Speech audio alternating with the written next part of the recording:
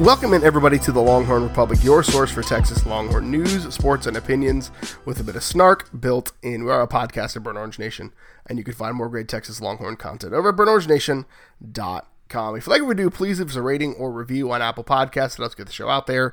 Share this with your friends wherever you found it, whether it was Apple Podcasts, Google Podcasts, Stitcher, TuneIn, Spotify, anywhere where you find fine podcast content. You can find Kyle and myself. Feel free to connect with us on social media at Longhorn Pod. Shoot us an email, longhornrepublicpod@gmail.com. Find us on Facebook, the Longhorn Republic, where we will be doing some real cool stuff this year for game days. I'm excited to talk about it at the end of the show.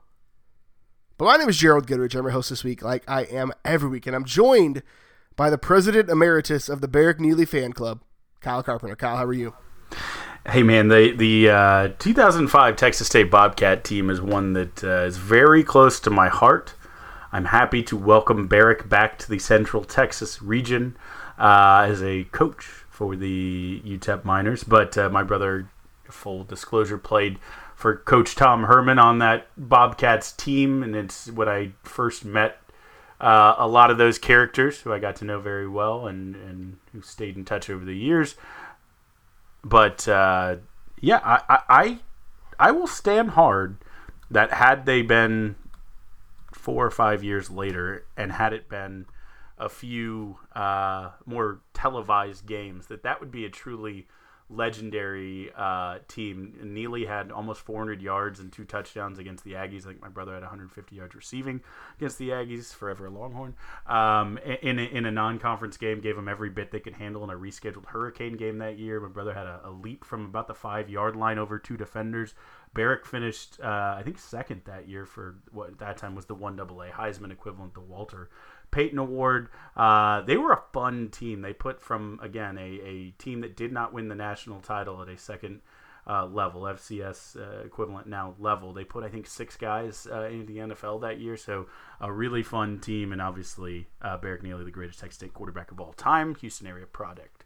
Yeah, you mentioned him via text, and you were like, my brother played with the UTEP running backs coach, and I was like, wait. Like Barrick Neely, right? Like, just say that next. Like, anybody who's followed college football in the Central Texas region, or for the last probably 20 years, knows Barrick Neely. But that's fine, yeah. So again, running backs coach, Barrick Neely, UTEP. They were actually a very fun NCAA 06 team back when your 3 key players had stars on them. Barrick had a star. My brother had a star, and then I think David Simmons, the linebacker, had the star, and the defense is the captains or whatever. But Barrick being a mobile quarterback who had like a 90-something throw power and a couple fast receivers, they were a sneaky oh no, you be a decent 4-star team. I'll play with these little nothings who you could sneak up on some people with. That was Kyle's favorite thing to do. He and I almost got in a fist fight. It's no big deal. So we're here to talk football. Kyle, it's our game preview podcast. Holy McGillicuddy, we are finally here, Kyle. It felt like a long time coming. Our long national nightmare without Texas football is hopefully over in just a few short days. But University of Texas is hosting its one non-conference game this year. UTEP coming to town fresh off of a 24-14 victory over FCS Stephen F. Austin out there in the desert. So an interesting game to watch if you watched it. The students that produced it tried their hardest, but it's okay. As someone who did plenty of student broadcasts that were probably equally not as good, I feel you. Much love, UTEP broadcast students. That game was incredible for the production value. That my favorite part was what you pointed out. Instead of 3rd and 8, you just got the 3 ampersand 8. Didn't have the production budget for suffixes, which I totally get. I get it. You know what? Suffixes are expensive. Those keystrokes. The first time you're ever in one of those production vans is one of the scariest things. You're like, this is like a spaceship. Like, I feel like I need to just be at NASA. But so UTEP kind of eked that one out. They trailed 14-3 early. Their quarterback 17-28 for 212s with a touchdown, an interception, and a fumble. So 2 turnovers from the signal caller. We also got their running back Deion Hankins, who is one of the I guess best running backs, not just in school history, but like in city history as well. He and Aaron Jones kind of are close, and Aaron Jones is on every fantasy team I'm drafting this year. You should probably look at that. What did you see from UTEP, Kyle, on Saturday evening as we watched this weird stream on the ESPN app? Deion Hankins, the running back you mentioned, is a redshirt freshman. He probably would have just played outright as a true freshman, but he had a concussion, played in 2 games, and then they shut him down, knowing that, again, he has by far the greatest rusher in high school history, El Paso high school history, I should say. I think he had close to 8,000 yards in high school. Just an electric player who didn't even play until his freshman year of high school. A guy who went from no stars to getting recruited by Arkansas, Oklahoma State, Utah, others, and Aaron Jones basically called him and talked him home. This week, I hope we shut him down, tremendously, but I hope he goes on to have a really fantastic career. He's a guy I'm rooting for. Our buddy Shehan over at Dave Campbell Texas Football did a profile of him last year and had some great quotes from him, and he just seems like a genuinely great kid who really wanted to bring some hometown glory, and have his family and friends at his games and kind of put UTEP on the map. I mean, if you think back to 2016 when Texas played last against UTEP, we talked about it in our preview podcast, but Aaron Jones actually went off for 18 carries and 123 and a TD against Texas. The team did not fare particularly well, but he did, and I could see a situation where Hankins getting the lion's share of the carries for UTEP tests, the Longhorn front, I guess 6, basically box in the new terminology of defenses, the front unit, because he is a good running back and he will run you over. He had a 41-yard run where he broke at least 5 tackles from SFA defenders up the middle. So I mean, it will be a challenge where he's going to be as good as probably half the running backs they play, or at least a quarter this season. And so it will be a good test without being, I think, too threatening of a test. I do think their passing game and their offensive line is not particularly great. And the one caveat, right, let's not blow out of proportion, is that they were playing and made a strong second half showing to win against an FCS team and Stephen F. Austin, that while they have a great, exciting new coach who will probably turn that program around, they were a 3-win team last year. So again, a level down and not a particularly good FCS team. So you do have to take it with lots of grains of salt. But again, I think it will be a good test for the Texas run game before you get Puka Williams and before you get Chuba Hubbard and before you get some of the better running backs in the Big 12 that, at least in your, I would say you should absolutely win by a lot of points game, you still see something that you can take away and grow off of for the season to come. This is going to sound terrible, but whatever. Our UTEP preview guy was like, yeah, they're not going to be good this year.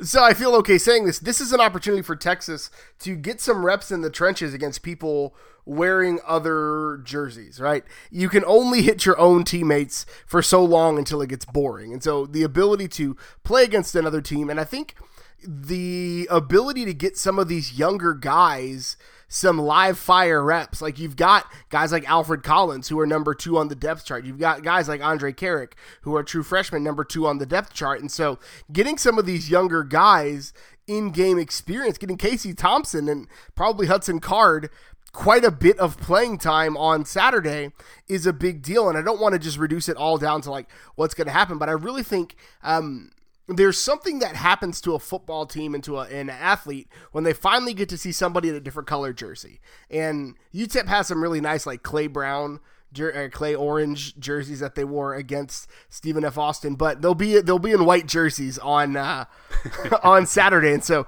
getting to see somebody on another team that you're not in the same locker room with and really get some live fire underneath your belt kind of shows you what you're made of. And really, there's some guys that are practice warriors that maybe won't show up on Saturday, and there's some guys that are gamers, and they may not have the best practices, but they show up in games. So I'm interested to see how some of that shakes out as well. And so that kind of leads us to the next question that I want to have is, Like, what are you hoping to see from Texas? This is the first time we're going to get to see Texas play football in 9 months, basically almost 10 months at this point.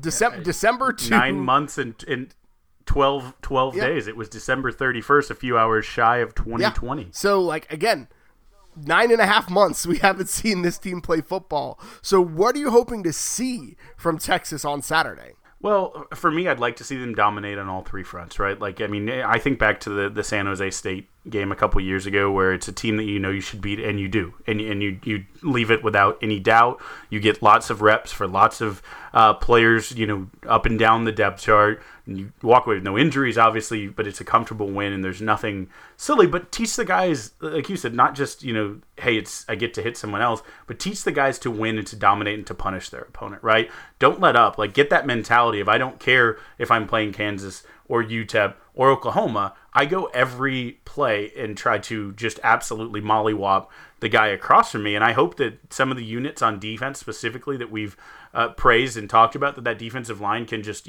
really get a feeling for pinning their ears back and hitting somebody hard, really get a feeling for stuffing a running back. I'd love to see our secondary, get some gaudy numbers with multiples of pass breakups and interceptions. People tackling the ball, get some fumbles. I think there was a couple fumbles, at least one or two from UTEP in their first game. So, I'd love to see the defense really swarm and dominate. But, like I said, I'd also like to see a secondary that is so clearly athletically, overmatching their opponent, play that way. And I would like to see a defensive line that really needs to get in the habit of kicking people's butt, really do it. And then linebackers, right? Here's your chance where all right, we've been the slept-on unit. Well, let's get downhill. Let's get a couple sacks from the linebacking group. Let's get Overshown off the edge, just full speed unleashed at a quarterback who's never seen a player move that fast in his direction. And let's do some damage in that sense and build up that winning mentality, build some muscle memory on just kicking some tail on the guy across from you. Post game, when players talk about, we don't want to overlook any opponent, we don't look past any opponent, and then you have class with those guys on Monday, and you're like, did you really actually think? It was like, no, I knew I'd be out by the second quarter, right? So that's one of the things that I hope to see on Saturday. But I really think the other thing that I hope to see is I want to see dominant run defense, because I'm not necessarily I'm not concerned, right? You always pay attention to the pass defense in the Big 12. That's just what we do.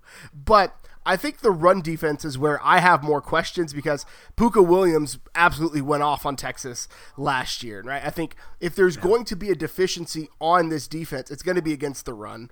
And even though the Big 12 is your passing is your air quotes passing league, because again, that's a reductive argument that people make on 4-letter networks to keep Big 12 teams out of big conversations. The run defense is where I think it's going to start for Texas, and we talk about it on this podcast all the time. If you can bottle up running for a team, whether it's between the tackles, running backs, whether it's the option or zone read RPO game, if you can bottle that up, then third downs get real easy, because it's, hey, guys on the outside, pin your ears back. Hey, defensive backs, balls in the air, know it, right? So, I hope to see dominant run defense. I want to see Snacks Coburn absolutely eat. I want it to be a bloodbath from that defensive line, and I want to see these linebackers play up to. We talked about it in our defensive preview last week. We know there's a really high ceiling, but I guess we get to figure out now what the floor is for this defense. Yeah, and the thing with the Big 12 offense is, right, call it a passing league. Almost all of the success done is off RPO and play action. There's always a run element. You have to establish the run. Every Big 12 team, we haven't been for 6 or 7 years in a pure air raid type conference. If Texas becomes the type of unit like a TCU has been in the past that takes the run away from teams and makes them pure drop back, because the play action is not incredibly effective against a unit that's averaging 1.5 yards a carry to opposing running backs, that makes them incredibly dangerous. So again, build those habits this week. I mean, I think we talked a lot about the defense, because I think you and I both believe that the offense will see some guys get in there. But I mean, I would also like to see us put up points in varied ways, right? Let's run the ball. Let's throw the ball. Let's spread it out and get people involved. I want to see playmakers make plays in space. Basically, I'll synthesize all of our gains to that. I want to see running backs get the corner and go. I want to see receivers take screens and have 50, 60 yak yards after the catch. Let's get yaks on both sides. Yards after contact for running backs and yaks for receivers. Let's have playmakers and let's look like it and feel like it and really again, like these are kids who dominated every single one of them at the high school level and they maybe have had some success at the college level, but let's look like these are the best players in the country, like we assumed they were when we put together these top ranked classes and brought them to the University of Texas. Absolutely. So before we get to Podstradamus, one of my favorite things we do every game weekend during football, Kyle, you of course, because this is what you like to do, have a random quiz for me in the show notes. I have sprung this upon you yet again. Gerald, you obviously know, I don't know, question first, have you ever driven to El Paso, Texas? I have not. So it's a ways out there. I've driven through it on my way to California. I've driven to it intentionally, actually. But I've made that trip out on Interstate 10 out there quite a few times. So they're coming from the extreme west of Texas to the central of Texas. It's a good haul for them. However, last week they met someone from even further away from the east of Texas, obviously the Stephen F. Austin Lumberjacks, and I just don't want to miss the point that this may be the only time in history that two axe-related mascots played with the El Paso Miners and their pickaxes and the Stephen Austin Lumberjacks, but they met. They met across the state. Gerald, how many miles do you think are between El Paso, Texas, and Nacogdoches, Texas? Oh my gosh. I have no clue. 600. Okay, that's safe. It made me think we're Scrubs fans. Obviously, there's a quote from Scrubs of he's going to know geography is my Achilles heel when he asks him where New Zealand is, and he says hop skipping away from Old Zealand. Correct. I knew you'd be there. No, so you're not too far off. So I will say this, Gerald. The distance from Nacogdoches, Texas to Chicago, Illinois is about 800 miles. And it's slightly more than the 796 that Nacogdoches is from El Paso because Texas is just a ridiculously large state. And I don't know if I could have let us pass without at least throwing that stat out there. Sorry, I had to quiz you on the spot. It's all good. I always love to tell the story about when my cousin from New York came to Texas to visit for a week and like, hey, let's drive to New Mexico for the afternoon. And I was like, I know you guys like to go to Jersey or Connecticut or whatever, but let's talk about the distance to New Mexico. And it was like, no, we can drive to Austin maybe. We could probably do that for an afternoon. But anywho, so Podstradamus is a thing we do every game week during football season where Kyle and I put on our wizard hats and try to prognosticate about what's going to happen on Saturday. So we try to pick a specific player, area, or event that will happen on Saturday. We try to make our best guess, and then we give each other grief whether or not we get it. We also try to find roundabout ways to justify us being right when it's not right. We're like, well, if you do this, and this, you look at it sideways and you squint, I was actually right. That's something that we both do to perfection. So Kyle, I think we're going to keep score this year. I think we're going to try to keep score this year. So what is your Podstradamus prediction for week 1 against UTEP? Oh, great. This year we're keeping score after I was like 10-0 last year. No. I'll say this. I'm gonna give myself some wiggle room here because I'm gonna split this one and maybe I could get a half point. Whether the number is 2 or the number is 9, in both cases, I am taking the over. And I know that sounds like a riddle. Let me explain it to you. Gerald, if the number line is set at 2 and the thing that it is describing is quarterbacks throwing a pass, I am taking, players, let me clarify very, very quickly. Players throwing a pass, I am taking the over, that more than 2 players will throw a pass for the University of Texas on Saturday. All right, so there's my first half of this. And also, Gerald, if it's players catching a pass and that line is set at 9, I'm still taking the over. I think we'll have double-digit players and I say players, again, very specifically, that could be tight ends, receivers, running backs, catching a pass. So I feel very comfortable in please give that to me. Give me Cosme getting 15 catches this year. I come on. He'll be drafted as a tight end. It'll be amazing. But yeah, I'm going offense on both of my picks, and I'm going with passing the ball on both of my picks, and I feel pretty comfortable with the over on each of those. Okay, if you're going to make two, I'm also going to make two. So my first one is real easy, and I'm putting an actual specific thing on it, Kyle. Texas running back, probably Keontae Ingram, maybe Roschon Johnson goes for more than 150 on Saturday. So I think a single running back? I just want to clarify. A single running back goes for $150 on Saturday. Don't hold me to whom, but Keontae is listed at number 1 on the depth chart, but I don't think the depth chart actually matters at this point. But I do think one Texas running back. You mentioned San Jose State, and I think back to the game that made Chris Warren the message board legend, where he's a volume guy. Give him all the volume. Then when they gave him volume, he sucked. There, I said it. Finally. And on the defensive side of the ball, I think that Joseph Osai will have 3 sacks on Saturday. Okay. I think both of us went with healthy numbers that we set. Aggressive, but healthy.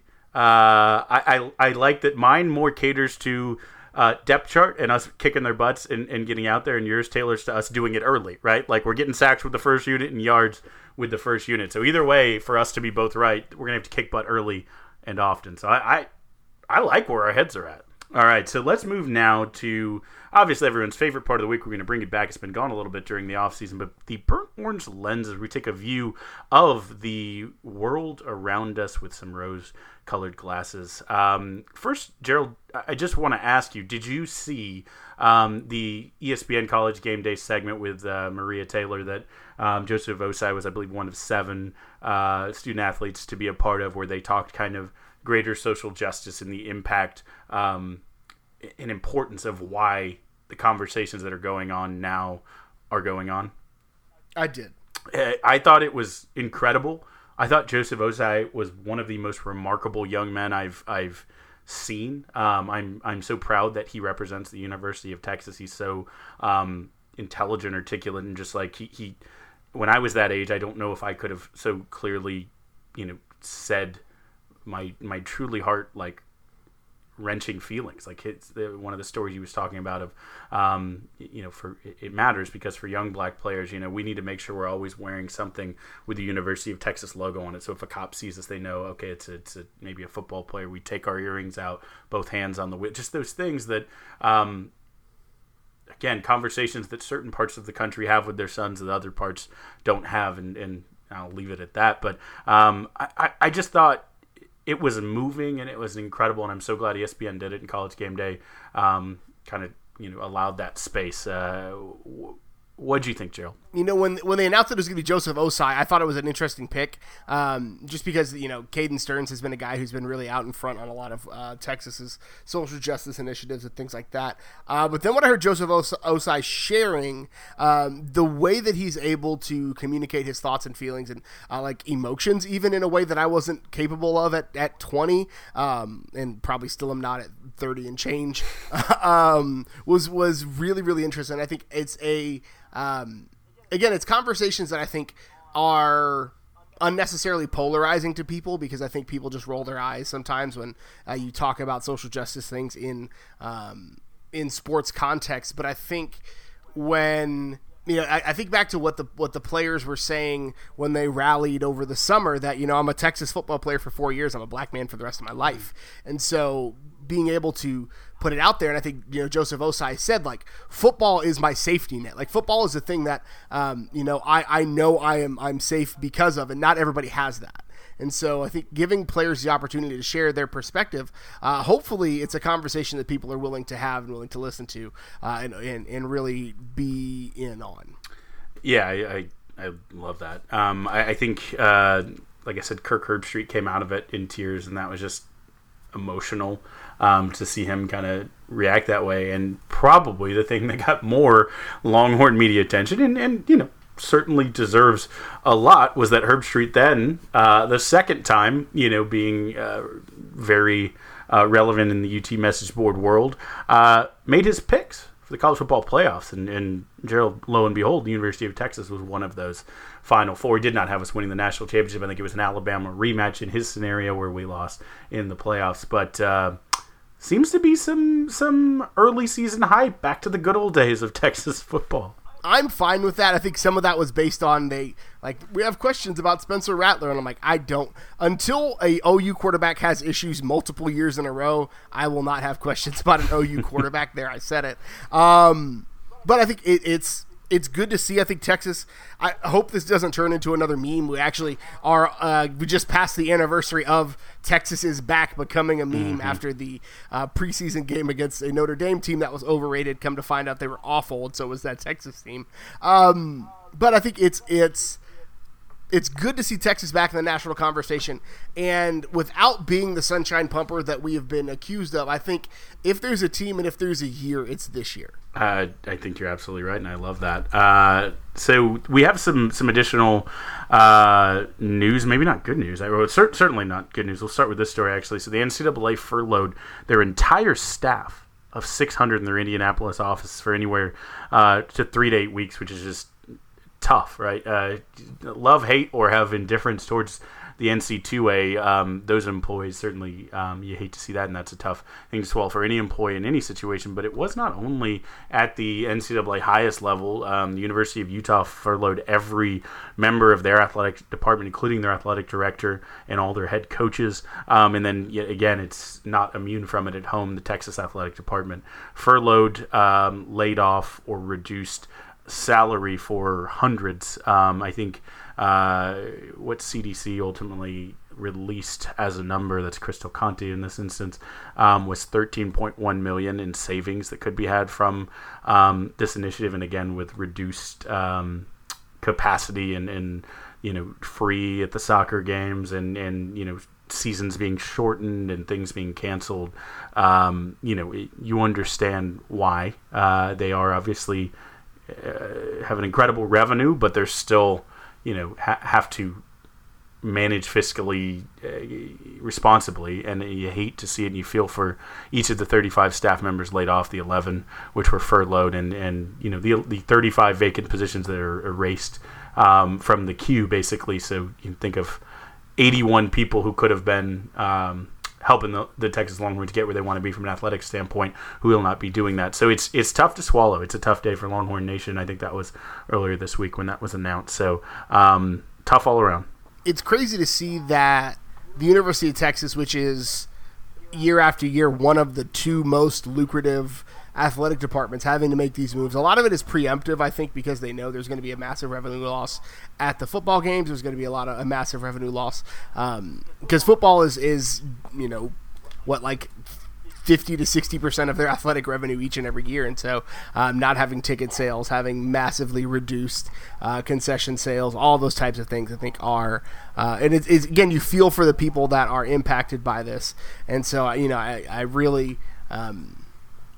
There's not much to say other than let's try to get this through this thing so more people don't have to lose their job. Completely agree with you there. So the news story I was kind of alluding to before this is that there is some good news and some bad news, but again, hopefully temporary news. The NFL roster got to its kind of final 53-man cut point, and there were some Longhorns who were on the correct side, and some who I will just say were going to make some GMs embarrassed, right? All Longhorns, obviously, you're going to have productive NFL careers, but the good ones, there were some good stories. Texas defensive end Chuck Omenihu named the starter for the Houston Texans opposite J.J. Watt. J.J. seemed excited when they asked him about it, said he's made some huge leaps in his second year. He's excited to see what he can... Called him Chuck.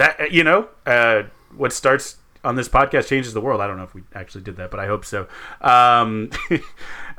Ravens safety Deshaun Elliott, who again is kind of bumped into the limelight Thomas no longer being on the team, is kind of directly filling in for him. It was, I believe, one of the NFL Network guys, Brian Baldinger, I think, said that for the Ravens defense in 2020, the breakout player will be Deshaun. So I think the Joker, Deshaun Elliott, ready to have some of that potential realized in the NFL, and I think can have a stellar season. So that's exciting. And then additionally for the Saints, there was one on each side. Malcolm Roach joins Malcolm Brown. Again, that's COLM Colm versus COM Colm, which again also there's the other Malcolm Brown with COLM. It's confusing, guys. But Malcolm Roach is on the Saints, 53-man on that defensive line with Malcolm Brown. And then, unfortunately, I think he'll probably bounce a bit as he did last year. Guys suited up for a playoff game, but Lil Jordan Humphrey announced on the Saints practice squad. Yeah, I mean, it's crazy to see, like, Malik Jefferson it got cut. Like, it's sad to really think about that. Marcus Washington was released. I think P.J. Locke landed on somebody's practice squad, but I do not recall whose practice squad, but he was cut from the active roster. He's one like Lil Jordan Humphrey for me that I think he's like a next man up. They have it's the Broncos. They have 3 safeties on their active roster, and like 3 or 4 on their practice squad. So I think there's probably a good chance that they're saying anyone gets hurt, these guys are coming up. So I think PJ Locke is a pretty safe name to see that he'll get some snaps this year. Yeah. So again, glad to see the guys finding success. I think Malcolm Roach is going to be a guy who, if he sees the field, will probably show a little bit for his hometown Saints. Yeah, I love that. I think there's probably some more that I missed when I was putting all of this together. I think the only other one was Adrian Colbert, who again, a guy who had a great NFL career, probably better than he did in college even, but was on the Chiefs staff. I think he got a ring, but he was released by the Chiefs. But hey, it's tough to make the Super Bowl champs. He's a guy I think could land somewhere else in that long line of Texas safety. So on to college football a little bit. I did want to point out, Gerald, we did a good job last year tracking Mack Brown and Shane Buechele and some of the guys who'd gone elsewhere because Longhorns for life. But we tweeted out a week or two ago, but SMU, the potential permanent home of many Texas transfers to finish out their careers, currently has 2, I believe, Longhorn, I'll say goods. Maybe not greats is the right word, but Longhorn goods. And Shane Buechele. Shane Buechele has records. I'll say that. Fair enough. And Chris Nagar was filled in very, very admirably for Buchevsky when he was hurt. So good that, again, he's the starting punter and kickoff specialist for SMU. Took him a little bit to squeeze by again, we started the podcast, so we should only fittingly end it with some Texas State Bobcat propaganda. They looked actually really good under Coach Spav. The Bobcats are probably on the right trajectory, but they gave SMU everything they could handle. But Bush did go ahead and open the season with one, we'll call it Longhorn alum victory. Absolutely. Chris Nagar just came in and decided to take over all of the kicking and punting. Like, he's not just the place kicker, not just the kickoff specialist, but he's doing it all. Punting, kicking, all of it. And I absolutely love to see it. Like an SMU Jared Wiley. No, Gerald, you mentioned it earlier on the week in our Tuesday show when you talked about the BOMC. Well, it gets real, Gerald. On the hoops recruiting, obviously Longhorns, it's either a clear case of inflation by the Burnt Orange media, or maybe Shaka Smart being good at his job and the part of his job that he's never been questioned about, which is finding overlooked diamonds in the rough. But a few of the recruits, Mr. Joplin jumped 100 spots to number 59 nationally, according to 247. Ellis also moved up quite a bit to just outside the top 100. And Damian Collins, a guy who, again, I'm very hopeful that will be the next or one of the next UT recruits listed to committing to the University of Texas. He's hasn't committed it yet, but he's a hot, I believe, right now on the recruiting sites. Moved rightfully so into the top 20 nationally. So again, Gerald, how biased is the Burnt Orange media? I mean, it everything. Texas is paying all of the media sources to inflate recruiting rankings, and there's a definite Texas lean, especially not because Shaka and his recruiting staff are really good at identifying players early and offering early and really getting in early. It's not that at all. It's obviously very clear, not just at the sporting levels. I mean, if you saw the National Colors Challenge or Day or whatever on the 4th, even on Good Morning America, they had Hoda and the Virginia Tech cheerleaders, and then who next to her, Jetta Bush and the UT Palm Squad featured on Good Morning America. You can't, if you're a poor Aggie, you can't turn on any channel without seeing some successful Longhorn out there just being a product of this burnt orange, obvious tint and conspiracy. You know what? Stay mad. Just stay mad about it. Die mad about it if you need to. So speaking of seeing Longhorns everywhere on your screen, or just good things on your television, because Longhorns are good.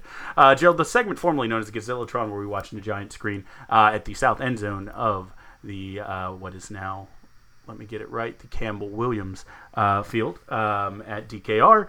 Gerald, what are you watching on your oversized screen? That's a great segue. So, not a ton of time to watch stuff this week. The child is being childish, and that happens. But The Boys is back for season 2. It is basically it's based on a comic book. But what if superheroes were corporate shills and also terrible people? And so it's not one to watch with the family or with the kids.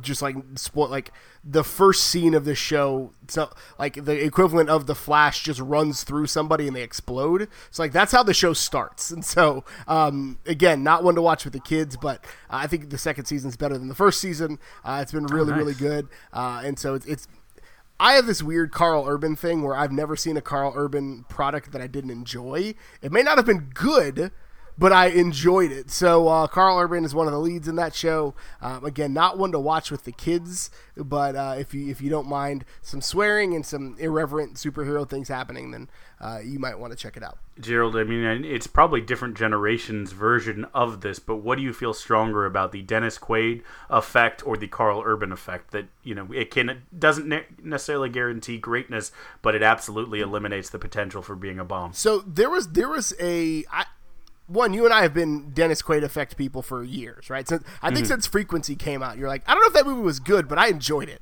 If you remember the movie Frequency, that was a thing. And then before Ryan Reynolds was a star, there was also the Ryan Reynolds thing where like pre-Deadpool, Ryan Reynolds was like, yeah, he was in Definitely Maybe, and then he did this movie where it was really weird. And anywho, but Two Guys, a Girl, and a Pizza Place? Well, that was where Ryan Reynolds got his start, and that's always the right answer for I knew this person was going to be a star before they were a star. Huge head, going to be a star. But I like Carl Urban just makes like nerdy movies that I love, and so I think Carl Urban, because of the recency of it, probably gets the edge.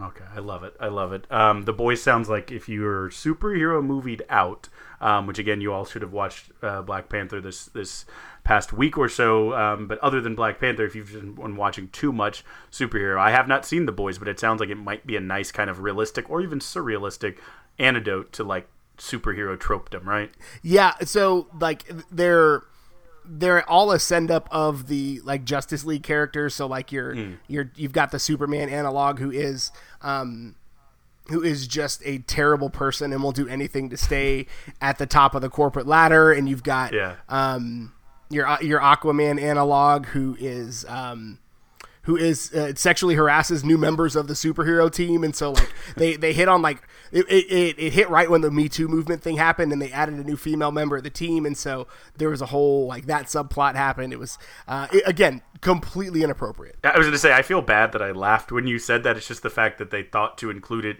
as parody, folks. Again, we're not encouraging sexual harassment, but it is a toxic and disgusting part of our society that should be laughed at, mocked, and called out whenever seen. But I will transition deftly off there. Speaking of kind of surrealistic experiences, Gerald, do you remember, and I know you're not the world's largest soccer fan, but do you remember when NBC Sports got the rights to the Premier League and Jason Sudeikis played a coaching shorts, mustachioed American, like, bumpkin college, or maybe professional, but football coach who goes abroad and becomes the head coach of the Tottenham Hotspur?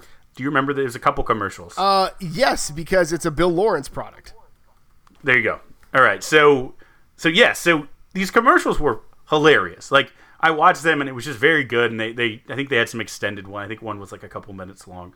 And I was, I think Jason Sudeikis is so charming and incredible, handsome anyways. And so I just thought it was a great premise. Like, okay, way to introduce kind of soccer to the American audience. And by the way, just a caveat for our non-soccer watchers, all of my friends who live in England and support English Premier League, which is specifically what we're talking about, say that it's much easier to watch the American stream of every game than it is in the British media, where they kind of decide what game gets shown and you miss a lot, which is just a crazy phenomenon, but there you are.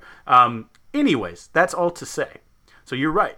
One of our favorites, Bill Lawrence, creator of Scrubs and the criminally underrated Cougar Town, and many other classics,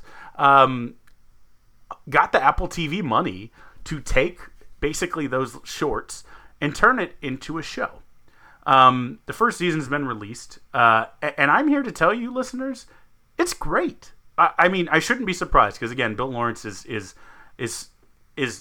like objectively fantastic, but also specifically my cup of tea.